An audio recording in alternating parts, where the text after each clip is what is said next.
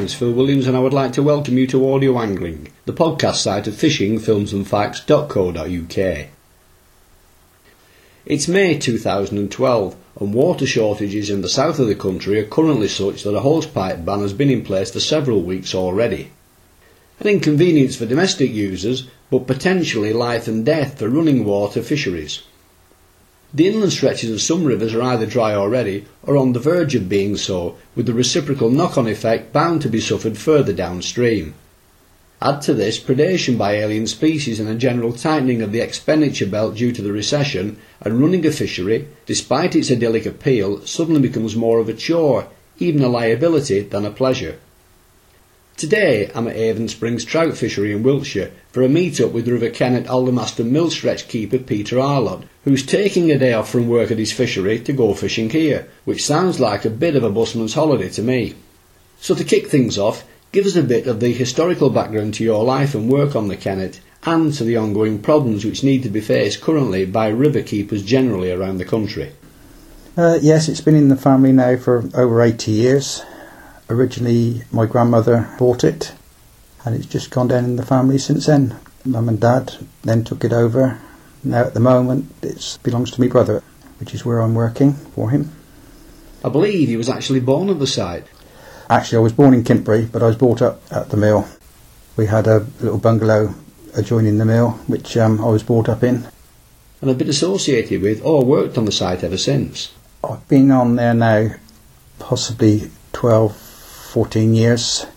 Originally I went on to the council to start with, but then I've come back and started working for my brother.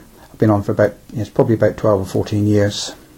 And what sort of job title would you ascribe to the work you do there? Might riverkeeper be a fair reflection of what you do?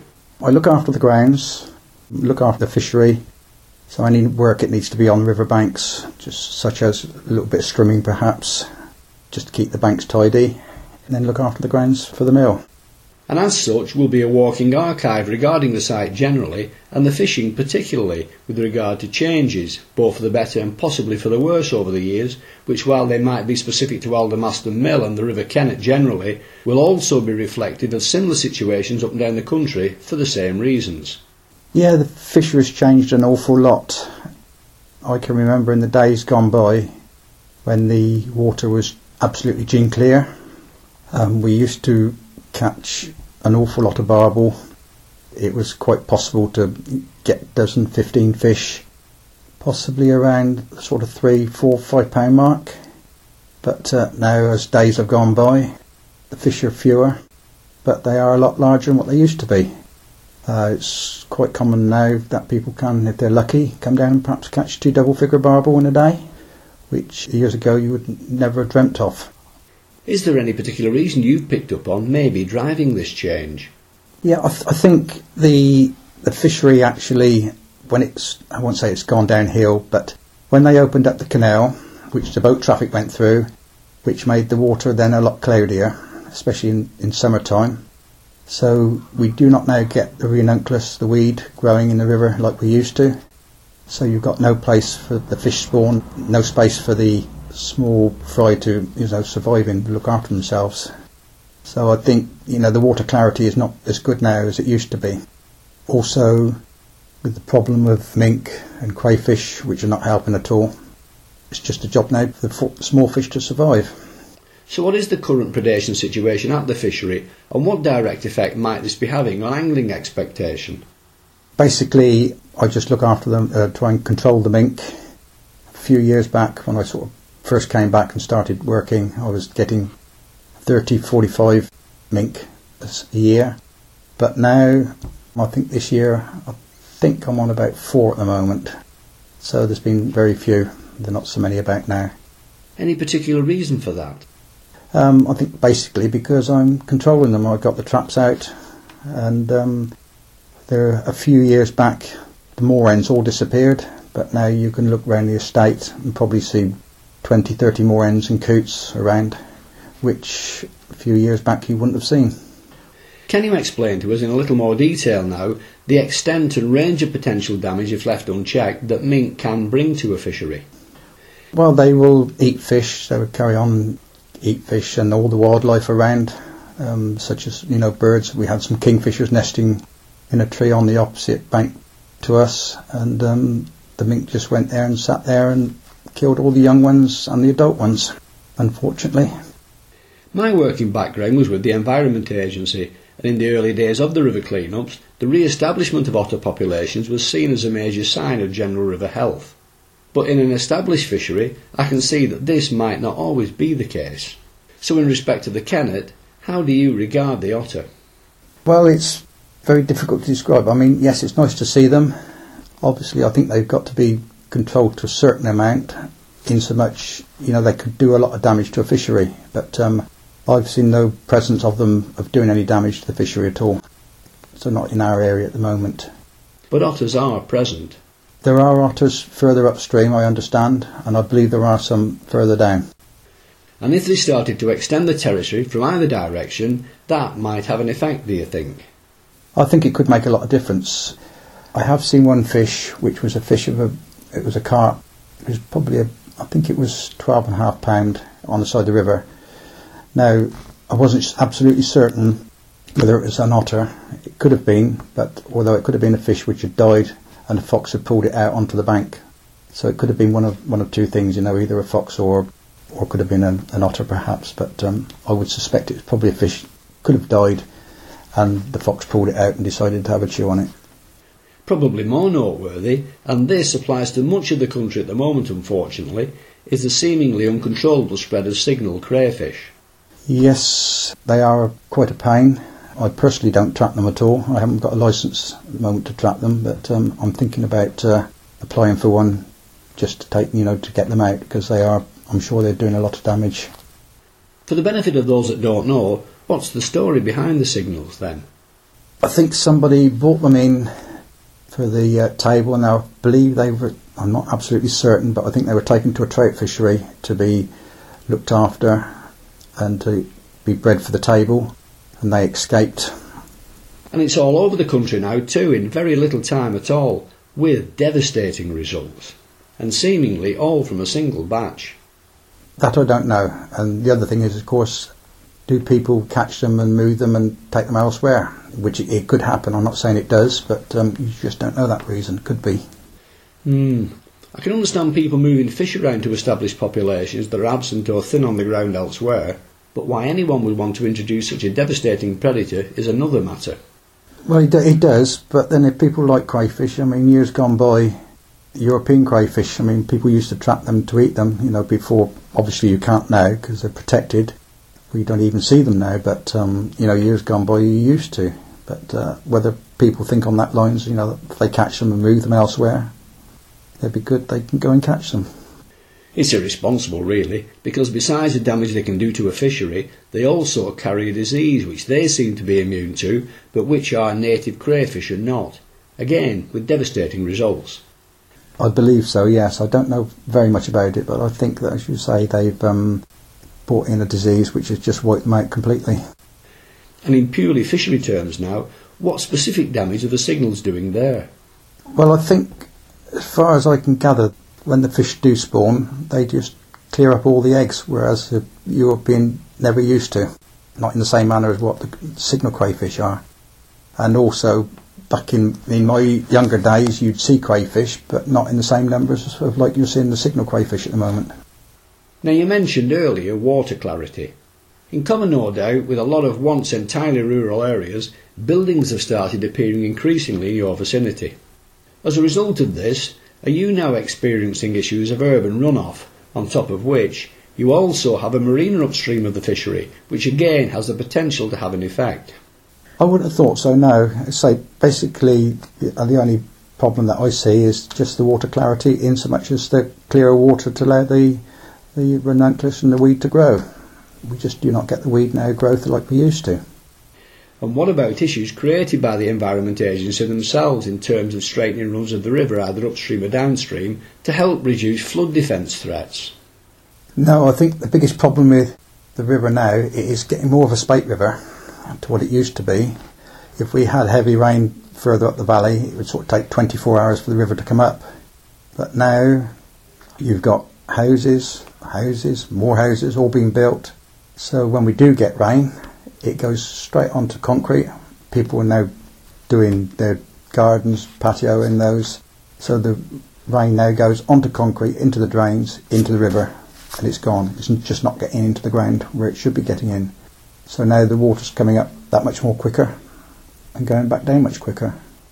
And what, if any part, does abstraction play in the currently low water levels? The rivers are getting very low now because of the abstraction of water. I always said to you that we're getting more and more houses built. So what are we doing? More and more people, population getting larger, taking more water out. So you just can't keep extracting water, which is not there. And is any of this having either a perceived or even a direct effect on the Kennet? Well, at the moment we're just about surviving, but we are getting into stages when it is very low. Because I control the levels of the top, what we call the top river, which then goes into weir pools. We have to keep the levels on the top river a certain height to allow the boat traffic to go down the canals. If I was to open up too much water, then the canals will go dry. So we have to keep our water shut down accordingly. And we're getting to the state now where most of this summer we've been shut down and very little water going through. I can just about keep the fish pass open, which is not open fully, but just to allow the fish to move upstream. When you say shutting down, is that the water flow or the fishery itself? It's just shutting down the water, which we have a river which comes in, what we call the top river, then it drops down into weirs, so we have to shut the weirs off a bit, so there's the lack of water, and then it goes back into the Kennet further down. Again, what, if any, effect is all of this having on the fishery?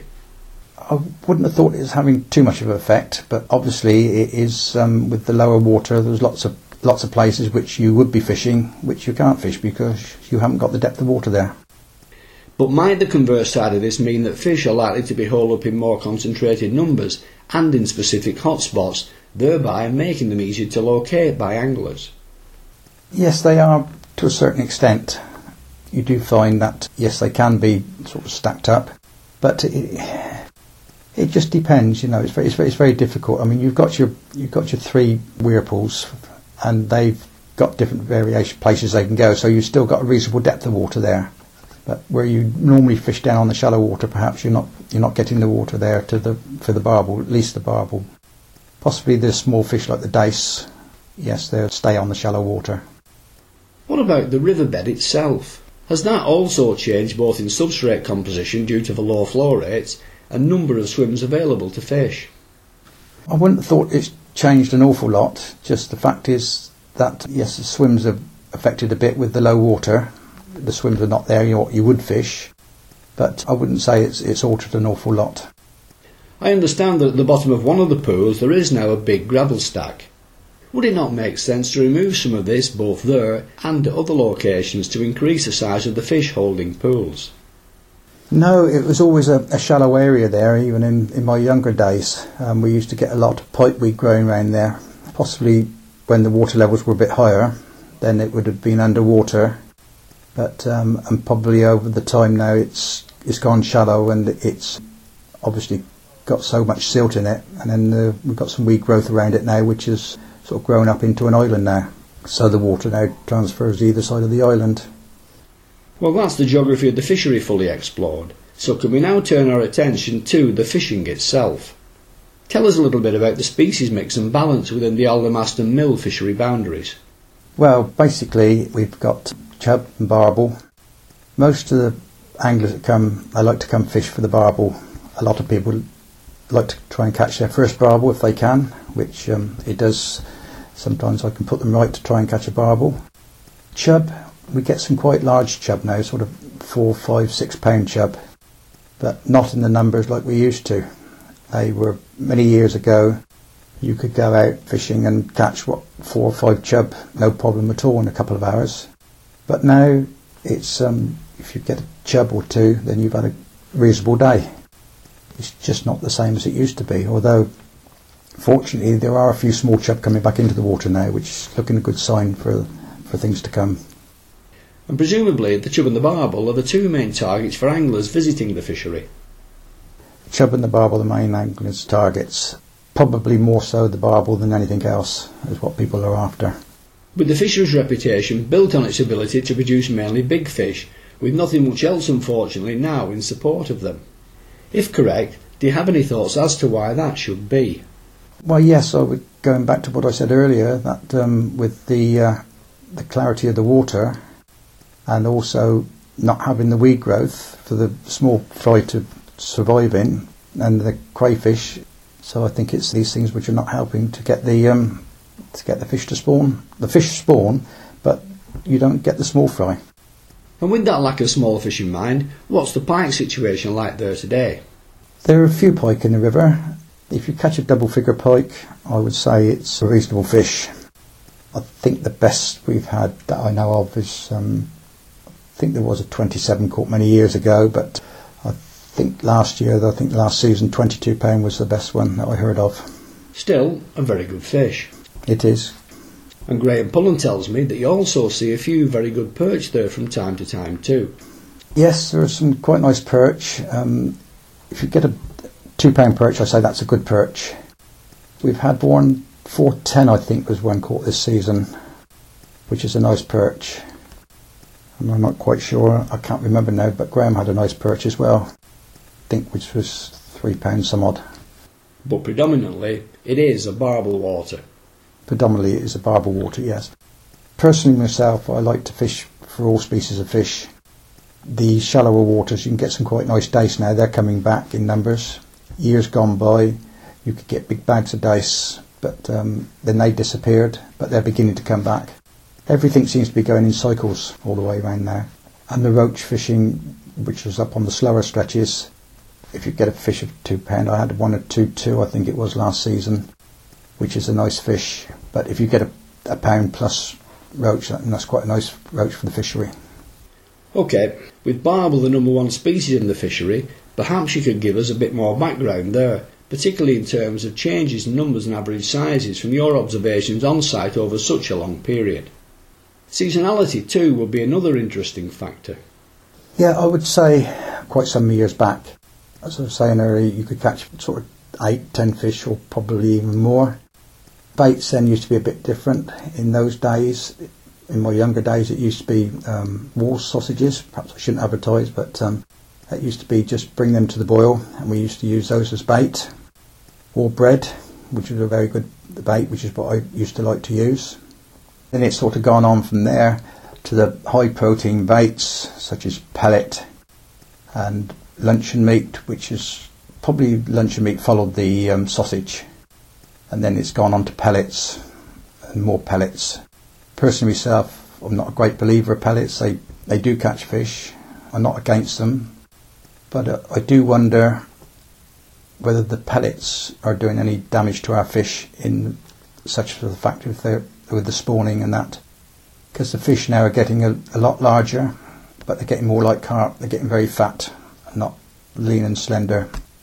They still fight well, but are we doing any damage to the fish with all the pellets which are being thrown in? Because many anglers, they just chuck in loads of pellets, and are we just not doing them any good?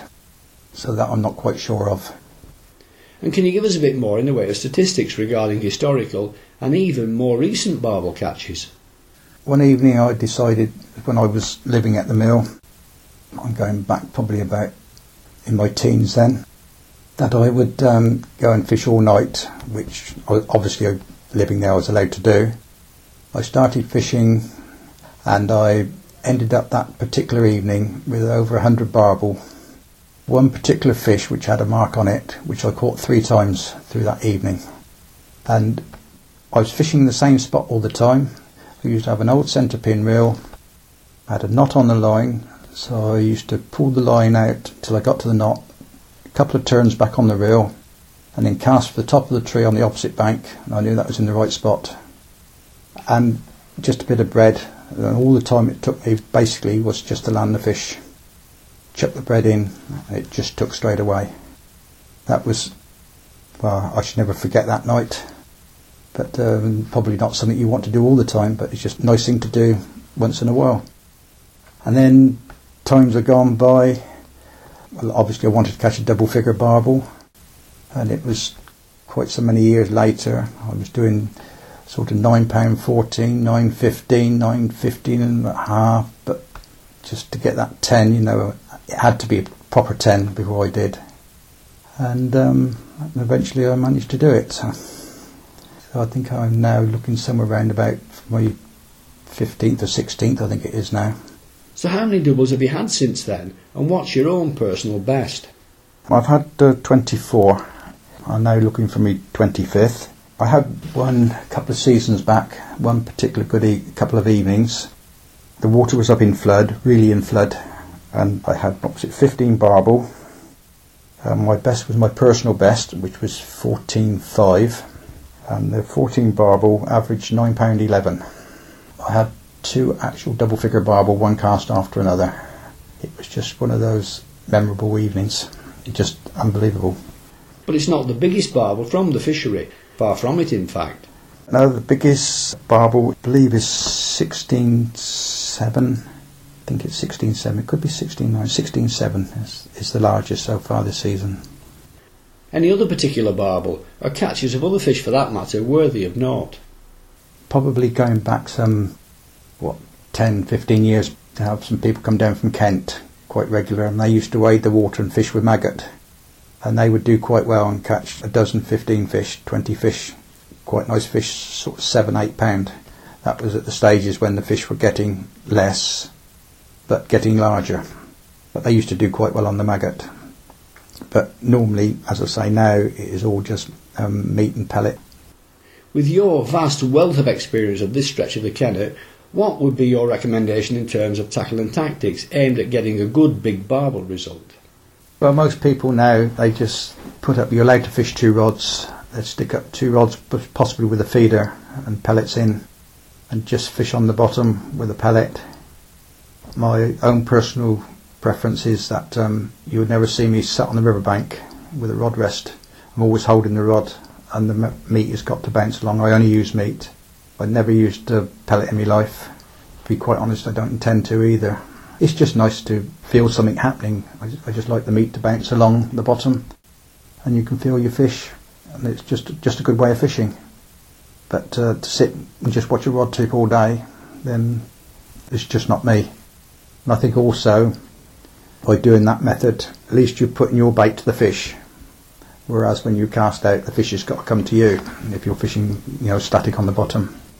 And not only roving round the luncheon meat, but also a blob of plasticine on your line.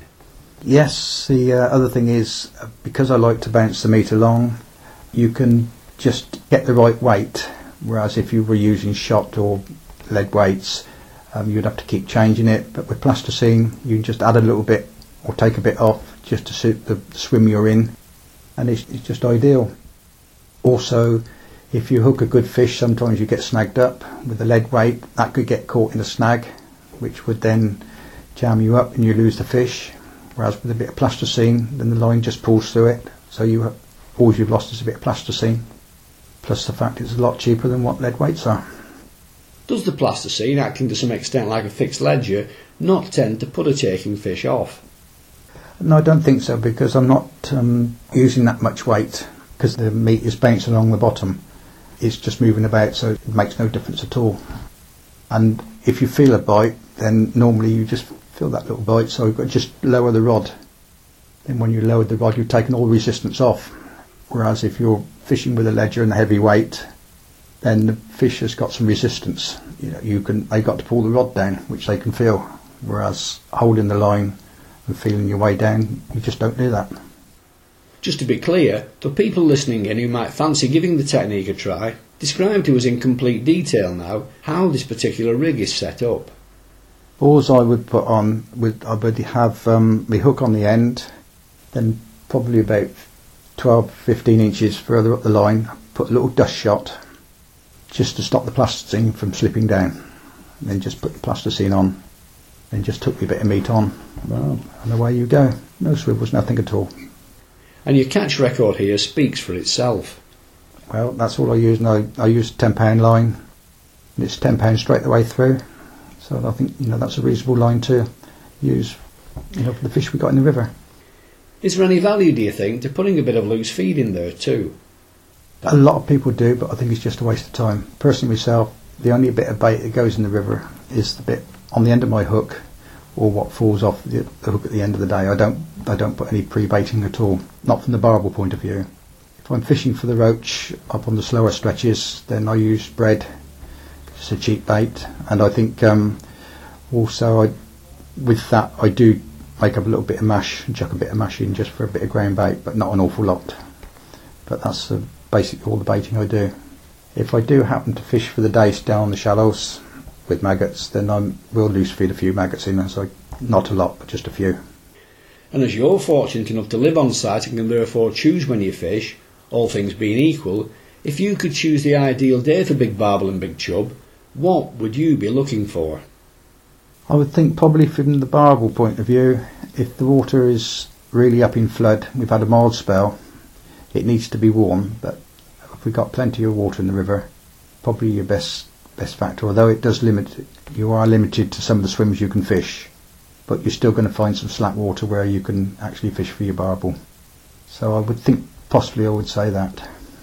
Although the summertime you can have warm days and it can still fish well. You just don't know. One day is never like the other. Chub much the same. I know you don't allow night fishing on site, but if you did, do you think it would make much of a difference to catch rates anyway? No, I don't think it would. It's a daytime fishery.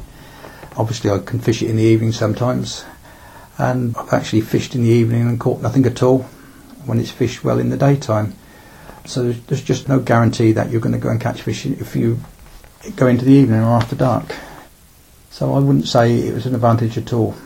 Yes, it could be, you could have a good evening, and then tomorrow night might not be no good at all. To supplement the coarse fish species, have you ever thought of stocking trout to encourage fly fishermen too? No, we don't stock trout in there because obviously it's a mixed fishery, and we like to keep the water closed for the wildlife and everything and the banks to recover. There is some talk they might do away with the closed season, but if they do, we would still keep our fishery closed, the mandatory closed season, just to allow the banks to recover and also the wildlife to nest in peace.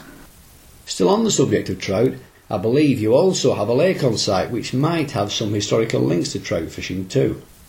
Many years ago, when I was a youngster, probably in my teens, we just dug out a little pond, and we did have a few small trout in there, which we brought on. We then put them into the lake, and we just caught these and had it as a little, not as a fishery, but just for the family, just to fish for them. And then some carp turned up, which went into the lake, so the lake got frozen over further down the road, and then they were put into the lake, and that's where it's gone from there. So it is now a fully fledged carp lake. So it's now a carp lake, yeah. It's all in the same fishery. Yes, the day ticket's now £14 a day, allows you to fish 2 rods. That's either the lake or the river. And the fishery opens at 8 o'clock in the morning, and you can fish till 7 in the evening. That's the rules, basically. I've got no hook or bait restrictions. I think to myself, well, people are going to break them, they will do. And I'm not a disbeliever of barbed or barbless hooks. Talking to some people, I think the barbless hooks can do more damage to the mouths than the barbed hooks. I personally myself use barbed hooks, but I do pinch them in the micro barb normally I use. What length of river are we talking about here? Well, we have 4 whirlpools. One goes into another whirlpool. I would say then if you used all the fishery, you've probably got room for 20 anglers to fish the river if they fish the top river, which is more of a roach river, and the odd bream up there. But out of those 20 people, probably some of the people wouldn't get the swims what they want, because a lot of people want the barbel, so there aren't that number of barbel swims there. Although there are barbel up in the slower stretches, but they don't get caught as much as what they do down in the more aerated water. Taking account of the current economic climate from 2011 on into 2012, is Aldermaston's reputation for big barbel still sufficient to keep the fishery viable? No, it's slackened off a lot now just recently. This last season has been very poor. I think basically it's because a lot of anglers come from probably Kent and Essex. The cost of fuel now has gone up tremendous And I had somebody come from Kent the other day, and it said it cost him £80 for his day, over £100 for his fishing. That was just his fuel and his ticket, which was £14, and his bait, which he bought. It's going to cost him over £100 for his day's fishing. And I don't think people can just do it now. That said, the fact that you can still draw people in from as far away as Kent is testament to the quality of the fishery. How then, in pure quality terms, does it compare to anything else in the vicinity? We're basically the only day ticket water there is on the River Kennet, and I mean the Kennet is well known for its barbel. So technically, unless you belong to a club, like the Reading District or Newbury, then you're, which is the two clubs either side of us, they're the only places where you can get the water for your barbel. So I would say things are not easy at the moment. So how do you see the future of the fishery, both economically and as a continued producer of quality fish? Well, I'm quite worried about it in so much that it's going to be the lack of water and the problems we got, with the new fish coming along, the smaller fish.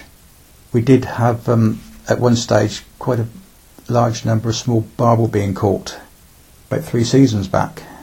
But I was informed by somebody the other day that they did introduce some barbel further upstream, quite a large number, so that accounts for the small fish, which I'm looking grateful for, thinking we were getting back on tracks. But it was fish probably put in further upstream. So some concerns then regarding its future status. The only thing that concerns me is whether we're going to have the water there to hold the fish. That's my biggest concern. It's just going to dry up, which the Upper Kennet apparently now is quite dry up there at the moment. You can walk over in a pair of shoes and not get wet feet, which is a place up there where they trout fish.